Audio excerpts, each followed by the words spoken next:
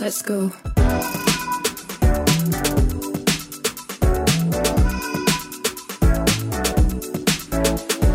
Welcome to Micromobility, a podcast exploring the disruptive potential of lightweight utility vehicles. Using the history of computing as a framework, we examine how these technologies will upend everything we thought we knew about the future of urban transport. The host of the show is Horace Dedju, founder of Asimco.com, and I'm his co-host, Oliver Bruce. Hey team, Oliver here. This week I interviewed Tees Carlier, the co-CEO and co-founder of Van Moof, one of our favourite brands here on the show, to talk about their new Van Moof V, which, if you've not seen it, is one of the most beautiful e-bikes I've ever seen, and due to drop next year. It's a lot faster than anything they've done before. It's a speed pedelec. So it was great to chat about them and that design decision, and why Tees thinks we need to get more creative and lateral in how we think about these vehicles and what they can do and are regulated. Tees is also based in Taiwan, which manufactures most of the world's e-bikes, if you didn't know. So we also get to touch on that briefly, and I'm looking forward to bringing him back on in the future to do a more in-depth discussion about it. And with that, here's Tees. Let's go. And welcome back to Micromobility. I have with us today Tees Carlier from Van Moof. How are you doing today, Tees? Yes, great. Thanks, Oliver. It's awesome to have you on. We've had your brother Taco, obviously, and with the launch of your new Van Moof V or 5, is it the V, the 5? No, it's the V. It is the V. You're the first one to say 5. It's funny. Yeah. Oh, no, that's okay. I thought you were going all Roman numerals on us, you know? Look, I thought it was such an interesting vehicle, and I hit up some of the team and thought, could we get an interview with you? And you were very gracious and said yes. So, look, I'd love to, I can't wait to kind of dig in on that, but I really thought it would be useful for folks who maybe don't know a heap about Van Moof to maybe start there, and then also a bit about your experience and where you kind of fit in with the company. Yeah, awesome. Yeah, happy to be here. I'm in Taiwan, usually, maybe 1/3 of the time in Europe as well, but most of the time in Taiwan. And here in Taiwan for Van Moof, we do already for 10 years a lot of the engineering, and we arrange the whole supply chain, so manufacturing, the whole procurement department, those things. So you and Taco set up Van Moof. How did that even come about? Like, did you start just making bikes and then you kind of pretty soon after that you realized, like, I need to go live in Taiwan? Is that how that came about? Yeah. Yes, we started off in Amsterdam, and we wanted to bring the Amsterdam way of cycling to the rest of the world. And doing that, we noticed that we have to really reinvent the bicycle as it was, to become a real good city bike. I think there wasn't really anything like a city bike, almost you could say. People were just using very old, crappy bikes in the city, and that was kind of a city bike. But that was really limiting people in the distance you can ride or the riding pleasure you can have. And they're always breaking down, they wouldn't have lights, they always get stolen. We wanted to change that. And I also thought if we really want to make cycling big in the rest of the world, then we have to solve that first. And when we started, then how the rest of the bike industry works is they kind of buy parts from the shelf, right? So it's usually Hub from Shimano, and then a couple of brands, and then smaller brands. You can basically design your bike from a catalog almost. But the problem there was, of course, if you want something different, then it would be impossible, because all those parts are made by the millions, which is very efficient.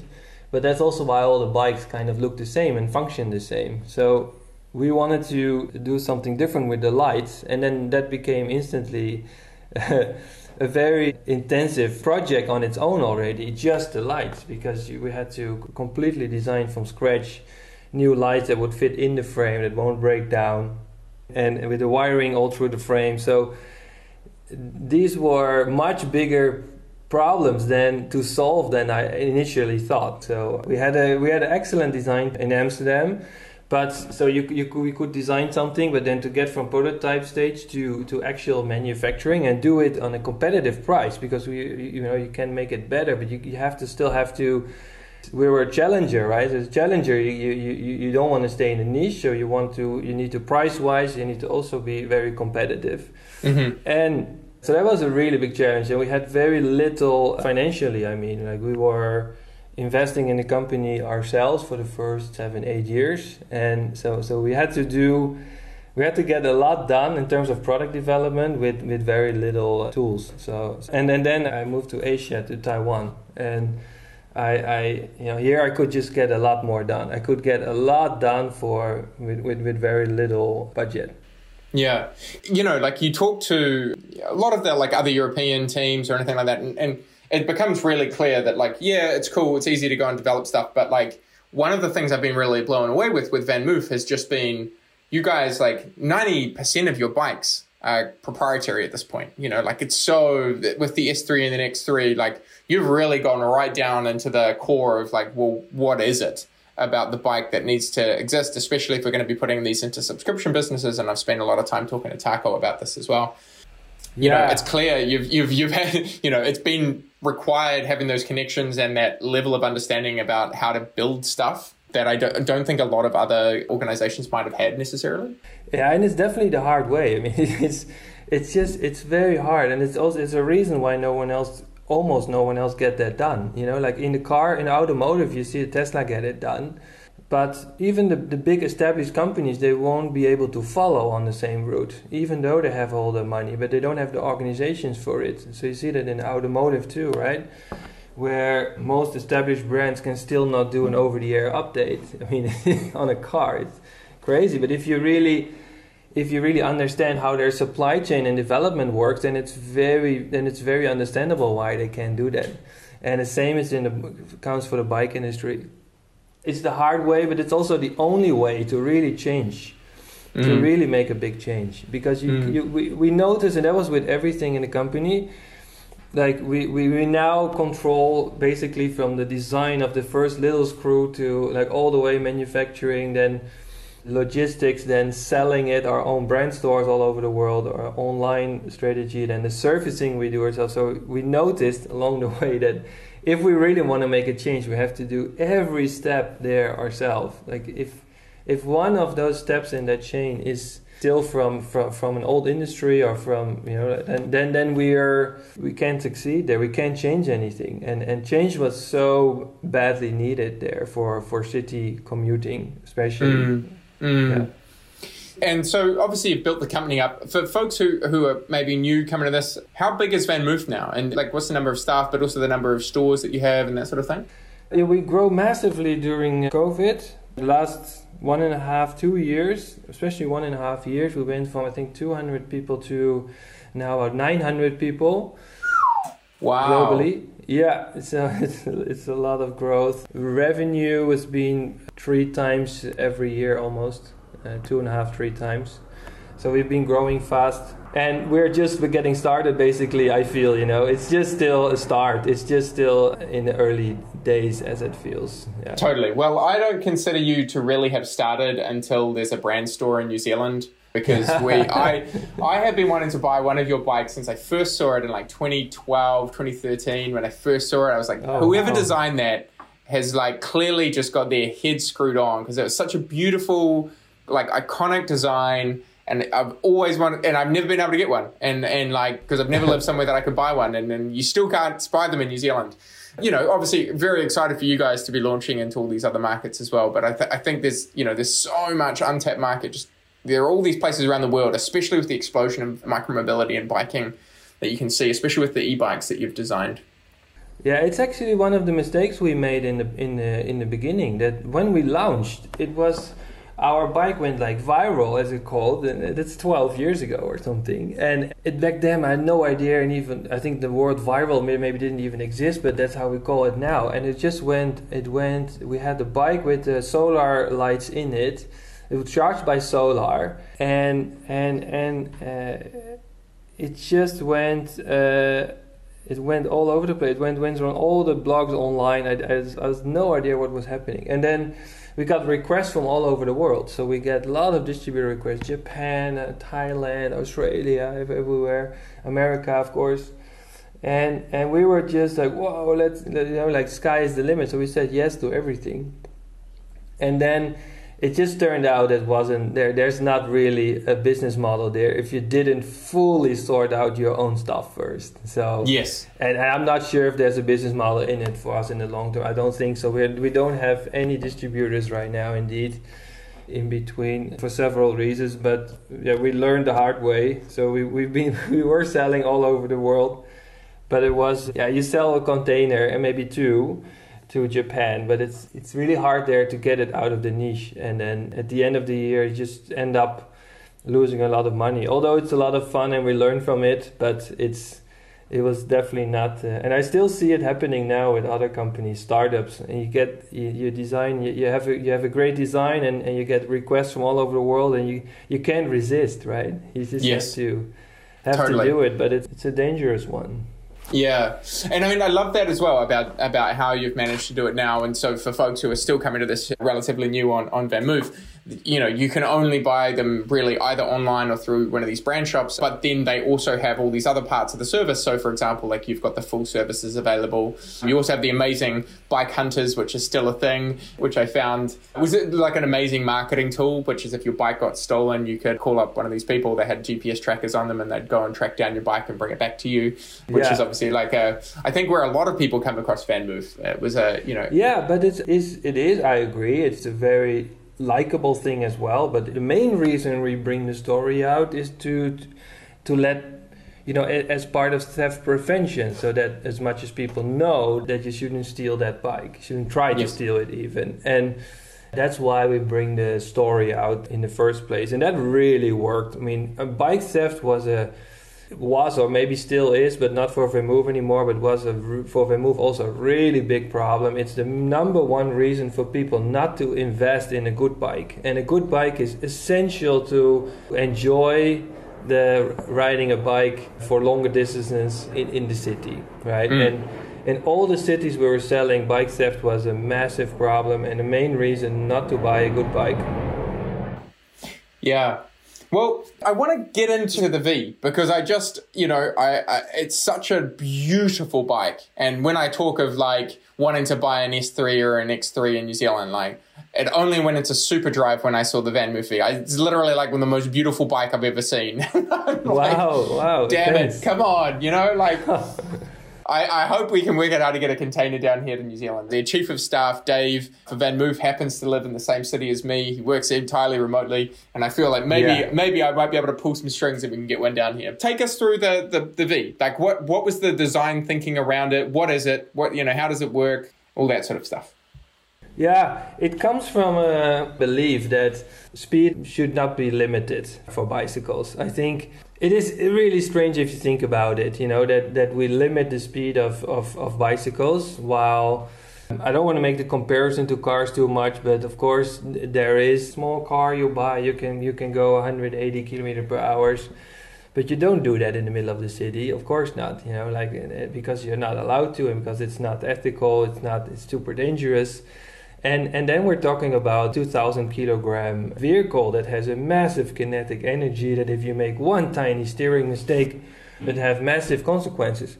Yeah, it's so weird that then with a bicycle we would say, oh, you can only go 25 kilometers per hour and it should be limited and that you can definitely not go faster. And people cannot handle the freedom there still of saying, oh, you can, like there are certain rules or ethics in the city that you...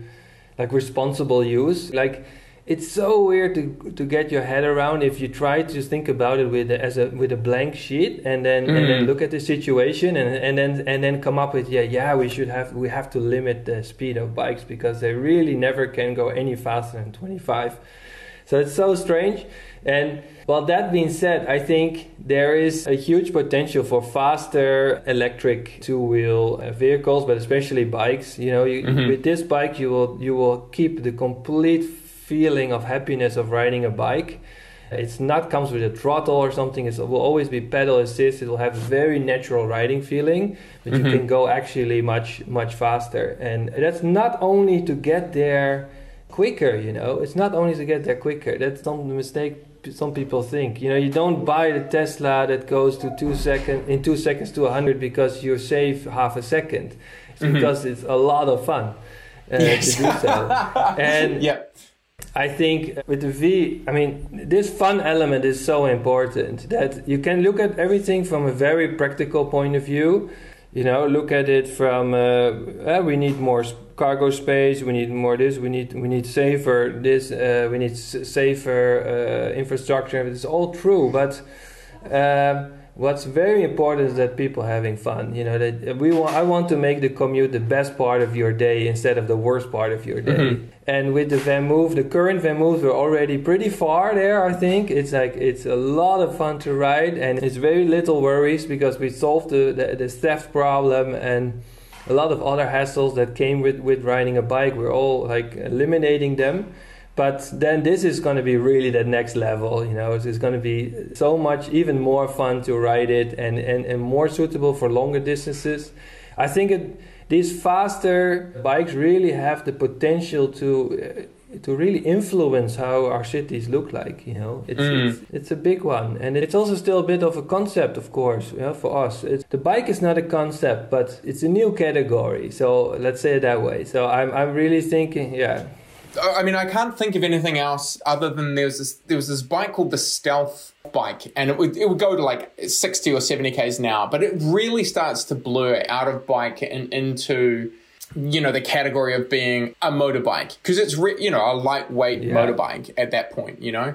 And I think we are going to continue to see blurring of these spaces as more and more people say, like, yeah, I don't want a bike that goes 25 k's an hour. I want to be able to ride in with the traffic and be able to have that capacity and things like that.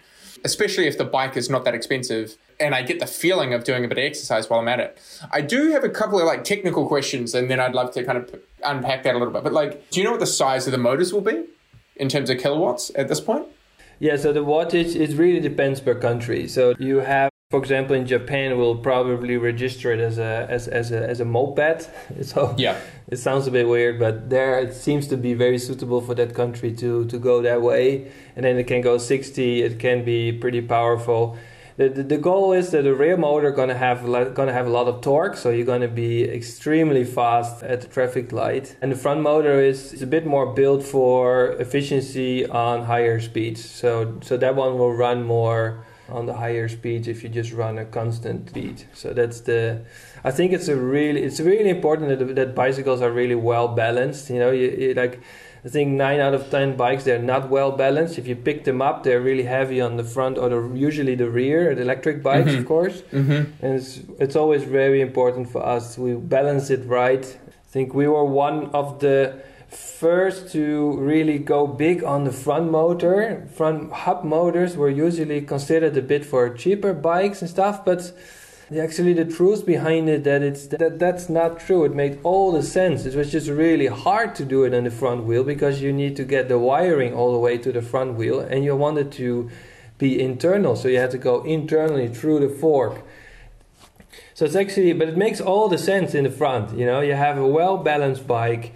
There's plenty of grip on the front wheel. You never have a slipping wheel, and you have two-wheel drive, which you pedal yourself on the back wheel.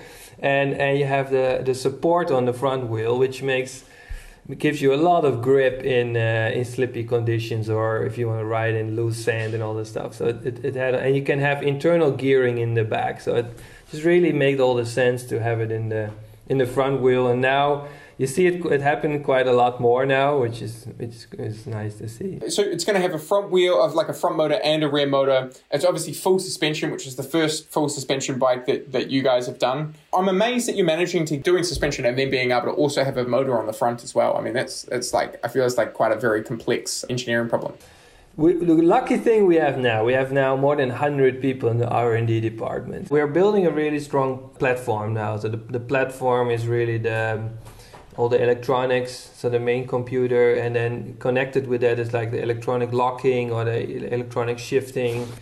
We're building a platform with the software on it, for firmware, that is all becomes really stable, and we can use that same platform now for different types of bikes. So all the bikes will run on the same platform, and then we can move with a lot of speed now, you know, like a really big R&D team with a lot of mechanical engineering and everything. So if we want to do, like you're saying, a challenge with the front fork and the motor and the wiring there, we can move really fast there now because we don't need to focus. We can focus less on the really hard part is building a very stable platform. And that's what almost no one is doing because it's almost impossible to do it yourself. Yeah. We did it the hard way, and we are really getting there now. Like it still needs lots of work, and it will be continuous improvement of the core platform as well, because the volume goes up and up. So you need to improve and make it more stable. But we're getting there. That took many years to get where we are now. The one thing that I when you say the top speed is 60 kilometers an hour, which in part is one of the reasons I think it's so exciting, is because I just think about it and go, one of those vehicles would get me, around the entire way around my city in, minutes. It's kind of crazy to think that would be possible on a bike and be able to ride on bike lanes and all that sort of stuff. How does that, as you say, it's different in every country in terms of, like in New Zealand, I think that would likely be ended up regulated as a moped. It would be regulated as a moped as a lot of others. It feels to me like you've really blurred the lines there in terms of where it'll be able to be used for infrastructure and all that sort of stuff. Is that the intention? I mean, do you anticipate that this is going to be it's going to be a conversation starter in a lot of different markets that you go into? It's definitely the intention. It is very, very important that the conversation needs to start now. We're seeing that. I see it really as a conversation starter for the future. And we're not sure in exactly which country how fast you can get yet, but I really feel now is the moment, the right momentum for pushing the limits or potentially changing some of the legislation, some of the rules, because you see the need for everyone, and now the willingness to change is there. I think it's really the right time now to go for it. Like the technology is there, which is really important one. The consumer wants it. They want to go faster. And even governments, they really now see it as, before governments saw it as always as a potential danger. They always think as a hassle, and e-bikes, and especially if they go faster, it's all dangerous. Bicycles are dangerous. But now they're really starting to see it as a huge opportunity, I think. And that really just came from the last period, that governments finally see it as, hey, this is not something we need to treat as a potential threat, but we need to actually see it as a big opportunity to make our cities more livable. And I think, and all those things together, it makes it the right momentum now to talk about this. And it's really hard now also for governments to control the right speed. I mean, you see it everywhere. Electric vehicles, and especially micromobility, they're very easy to... Well, even the ones that are legal, they're easy to tune, to make them faster. Exactly. And then the other half of micromobility is illegal on the road in the first place, in most countries. So it's very, very difficult to control. So that's also actually a bit still of a problem that cities need to solve. That how can we make it? And as long as they see it as a problem, as a big problem, they will always try to fight it. But at some point, the people who live in the city, but also the government, they really see it as there's so much need that for that micromobility, for bikes, scooters, that they say, okay, really need to change it. And I think we're at that point now. But how it exactly will be, I think it will differ per country, and no one really knows exactly. It'll be really interesting to nudge that conversation along, because I agree with you that, especially if there's a lot of consumers, right? Like if you were to ship one of these things into the country, I shipped in a boosted REV into New Zealand, and it was a 1500 watt scooter. And, it's a consumer vehicle. I was meant to theoretically, I think, go and register it as a moped, but, there wasn't... No, I've never been pulled. Nobody knows. You can't tell from the outside that it's one of these things. And I'm not entirely sure I should be revealing this on a public podcast, but it is. But it is a thing. It's a real, like, as you say, nobody can really tell. The vehicles are going to come. We need to come up with better systems for being able to manage that. Yeah, and I believe that the first thing you have to do is not that looking in too much detail first. You need to look at the big picture. You need the big picture here is that the danger is a lot less than with the alternative right now, which is the car. So it's a lot less kinetic energy that you're moving around. Like if you're talking about danger, then you would say this micromobility should be able to go much faster than a car, of course. And it's only a danger to yourself. Well, we're all used to that. We can go mountain climbing, we can go skiing, we can play soccer. Of course, like you control that yourself. And in terms of, like how fast you can go in a city, let's make rules per area, how fast you can go with your bicycle. No matter if it's electric bike or not, maybe you just want to limit it because you don't want people racing in the city. Yeah, I think we definitely need that. And do you need a driving license at some point to get on a motorized vehicle? I think you should maybe have, because you need to get the understanding about the rules, of course. But I think we really need to go look at the bigger picture again, and then starting to make some rules around it. And now we are too much focused, we're too deep into it already, and used to have all the cars, we're used to have all the existing rules, which were more made for retired old people on the bicycles to protect them, that they're not going to 30 because they will break all their bones. Yeah, it's all, and then we're trying to adjust them to make it even safer or something, while like you just have to take a few steps back and look at the bigger picture. There's so many examples of where there were traffic lights on a crossing road, and there were so many accidents, and then at some point they removed the traffic lights, and then no accidents anymore. It's just because people can look themselves, and they will actually, it will trigger much better behavior. And that's now with electric vehicles too. They try to limit it. They can't control it anymore, and they try to even enforce it more, but then you even get more and more people want to go faster. Yeah, and if you're only talking about the top speed of a bike, then people maybe also have much more need to always drive on that top speed, which is also already weird, right? It's already even weird we're talking about top speed almost. I'd rather have launched this Venmo V and not talk about the top speed. Just saying it's a fast bike. Cars don't talk about top speed that much anymore because it's not so relevant anymore. It's about how fast you want to go. Yes, yeah. I can see all of these things, and again, right, it's going to be a provocative, in some ways it's a provocative statement from you guys, and that's why I was quite excited to bring you on to talk about it. It's because you didn't go for example, the cargo bike or a utility bike or anything. You went for something that's gorgeous and fast, and it's the sort of, it feels to me a little bit like the, as you say, what do people want to do? They want to go fast. They want to have a good looking vehicle that they really like. And I think that you've really nailed it with that. And I can't wait to have a chance to write it. But I feel like I'm just conscious of time, and I know we need to jump off soon, and I've got a whole heap of other questions that I want to go into. So I would love to hear a bunch of other stuff around the company, if you're happy to go with that, unless there's anything else that you wanted to just note about the V before we move on. Yeah, no, it's good. I think what you will see also is that, maybe the last thing is that you see that, you see already in a lot of countries, like in the US, you can actually set your bike to how are you using it. You can set it to off-road, and if you use it then off-road, you can set it to a class 3 e-bike, and then you can use it as a class 3, which means you also may be a bit limited to on some bike lanes or something. But it's also already much more accepted that you give that responsibility to the rider, and you can use the product in a certain mode as where you are or how you are using it.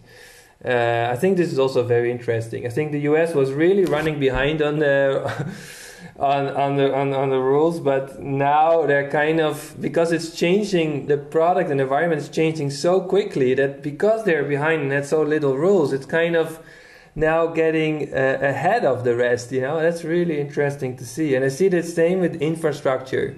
Amsterdam was this big bicycle infrastructure miracle, and now actually the bike lanes are way too tiny and congested. With coming of e-bikes, the infrastructure is just totally not made for it anymore, and it becomes a bit of a problem now. You better have some point a fresh start, and then. This is fascinating. I didn't know that this was an issue in Amsterdam, that the e-bikes are introducing other problems in terms, because everyone talks about Amsterdam as being the center for all this stuff, but I take it, is it because of the speed differential between e-bikes and other bikes? Yeah. Or It's mostly speed difference, but also just more people on bikes. We have people doing much greater distances on bikes, so it's just a normal great thing like we see in other cities. They're just getting very busy on this. The bike lanes are very narrow and small, so it needs They had a very interesting try the past few years. They had a tryout. They had a normal road for cars, and they painted another color, of the color of a red of a bike lane, and then they put a sign up there, cars are guests, and they just let it go, kind of. I thought it was a really beautiful example of how easy it can be, and it works so well. So cars can only go 30 km per hour, and bikes can go almost that speed. So you're seeing this, they're completely sharing the road there together, and cars take it really easy because bikes are going, you know, everywhere, because they're kind of the guest on that, but they can still go there. It's a really beautiful solution, and how easy and quick it can be done, you know, and it works really well. And this also made me thinking, and then in Paris now you see that there's a speed limit in the whole city of 30 km per hour for cars. So it's also extremely interesting because you can see then that how cars and bikes can completely share the same roads. You know, if cars going 30 then and a bike goes 30, which I think is in the city a great speed as well, then everyone can just move 30, and you don't really need to have that fight anymore on how many space for a car, how many for a bike. It just works out. It's organically almost. It's really nice to see that. Yeah. Cool. I didn't know about that experiment. Yeah. I think it's really going towards that step. So when we saw that it's shared road use, and I think it's really really important on a bike that you really feel part of that traffic. So you're not dominating the road there. I think this bike will make a big step there. Totally. Well, I think the biggest problem a lot of people have with bikes is that there's just a high speed differential between other vehicles on the road and bikes, and that's obviously why e-bikes have been really interesting in that space. Yeah. But I digress. I would love to hear more about the launch of the S3 and the X3 and how that went and what you learned in the process, because I think the S3 and the X3, for folks who are fans of VanMoof, was like a big step change in terms of the vehicle, and like where a lot of people, I think, came onto the VanMoof journey. Yeah, we always wanted to make it as accessible as possible, but yeah, it's really hard to. In the beginning, that's really difficult because you have to grow from a niche, and if you grow from a niche, we had to develop the whole bike. So and all the components. So the cost price was automatically a lot higher, and at some point we really wanted to make that big jump, and so the price went down a lot. We did complete different production and supply chain. We built our own factory. Well, it's not owned by us, but it's a dedicated VanMoof factory, which was a really big step. And we took a lot more of the supply chain and the components in-house.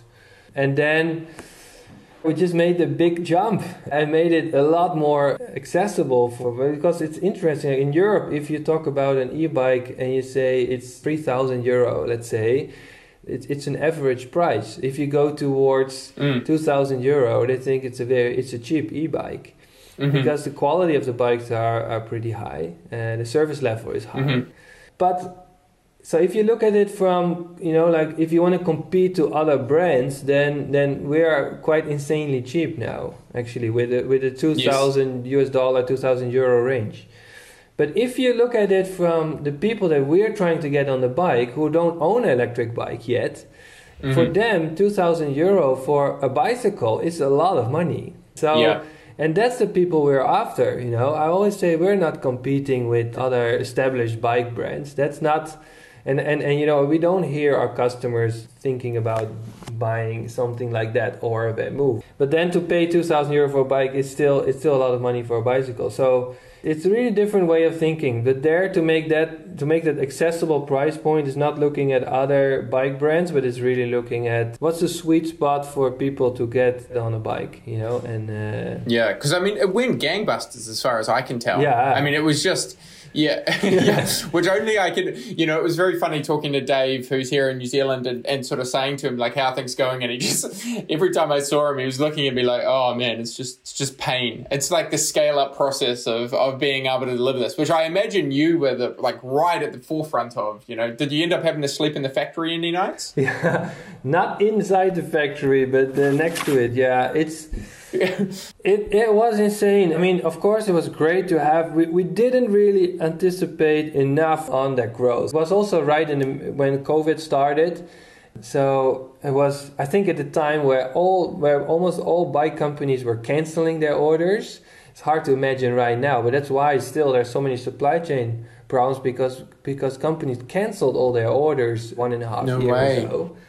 And so they literally all the big component factories, they literally even canceled all their material orders for aluminium alloy and all those. The whole huge operation of a supply chain of the bike industry, that kind of everyone was just canceling everything. It was complete chaos.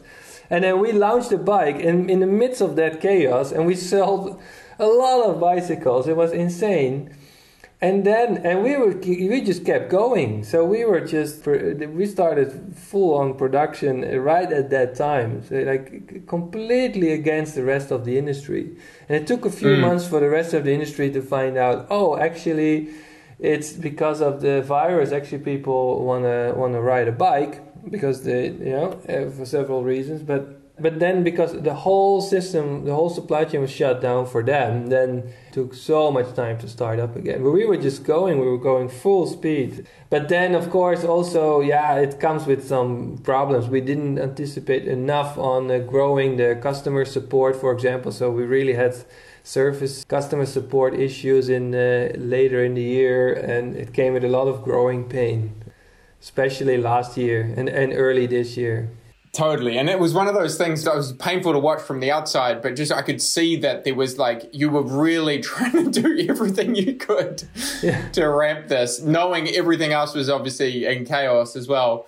And I think what you've done, you did a very good job of communicating that and trying to be transparent around the challenges of that aspect. And, I've seen some comments from the company around that too. Yeah, and it's amazing how understanding our customers are. It's unbelievable. They just really believe in what we're doing. And they know that we're trying really hard and that it's not easy. And that you had people maybe who had to bring back their bike twice or three times, in a half a year. Last year it could happen. We had some startup issues there, but people were still, the first thing they would say, they come in, but I still love the bike, I love you guys, but I have this thing again, and can you fix it? And of course we always worked crazy hard to get everyone's bike fixed if there was something that wasn't good enough, for sure. But it's really unbelievable how that was kind of supported by our riders.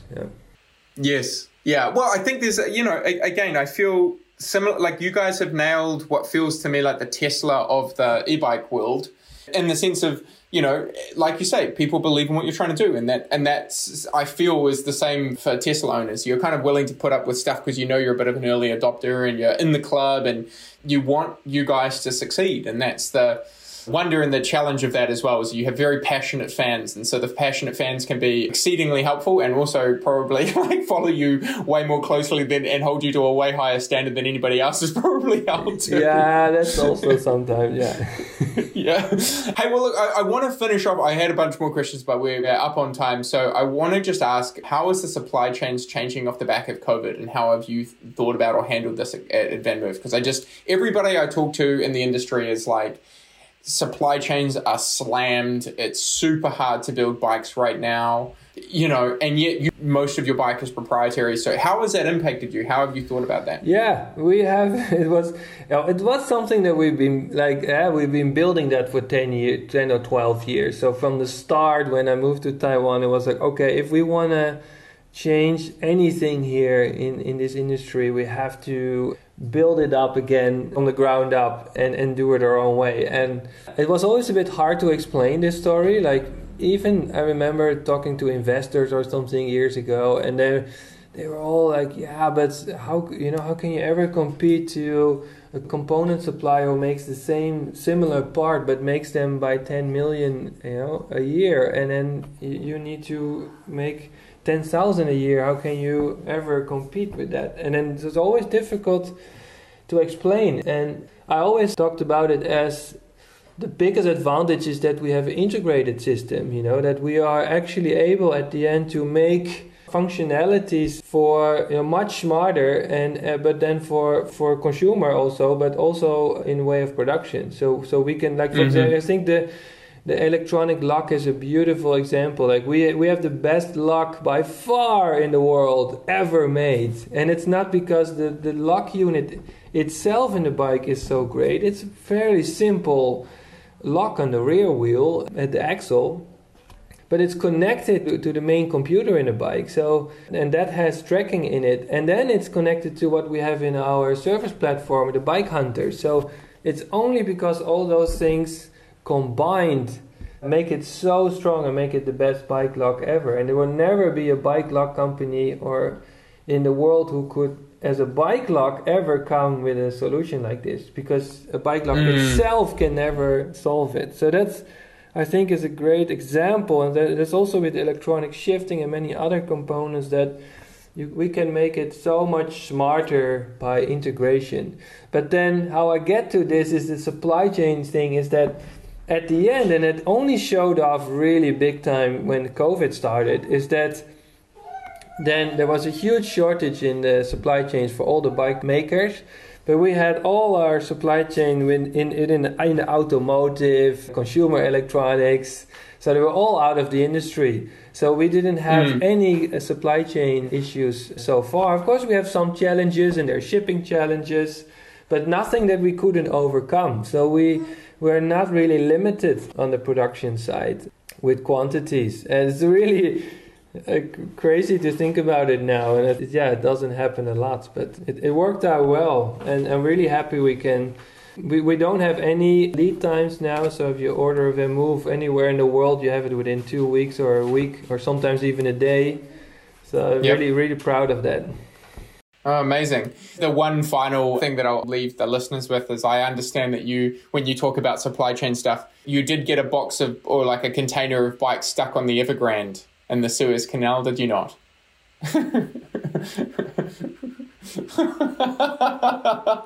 So you can do everything you want. But it wasn't. It was. I was staring at crashing into the side of the bike. So there was like 1,000 bikes, which is annoying. But then I tell you, there was a lot of bike components on that boat, because it was a boat from Taichung, which is the bike capital of the world, almost for component making.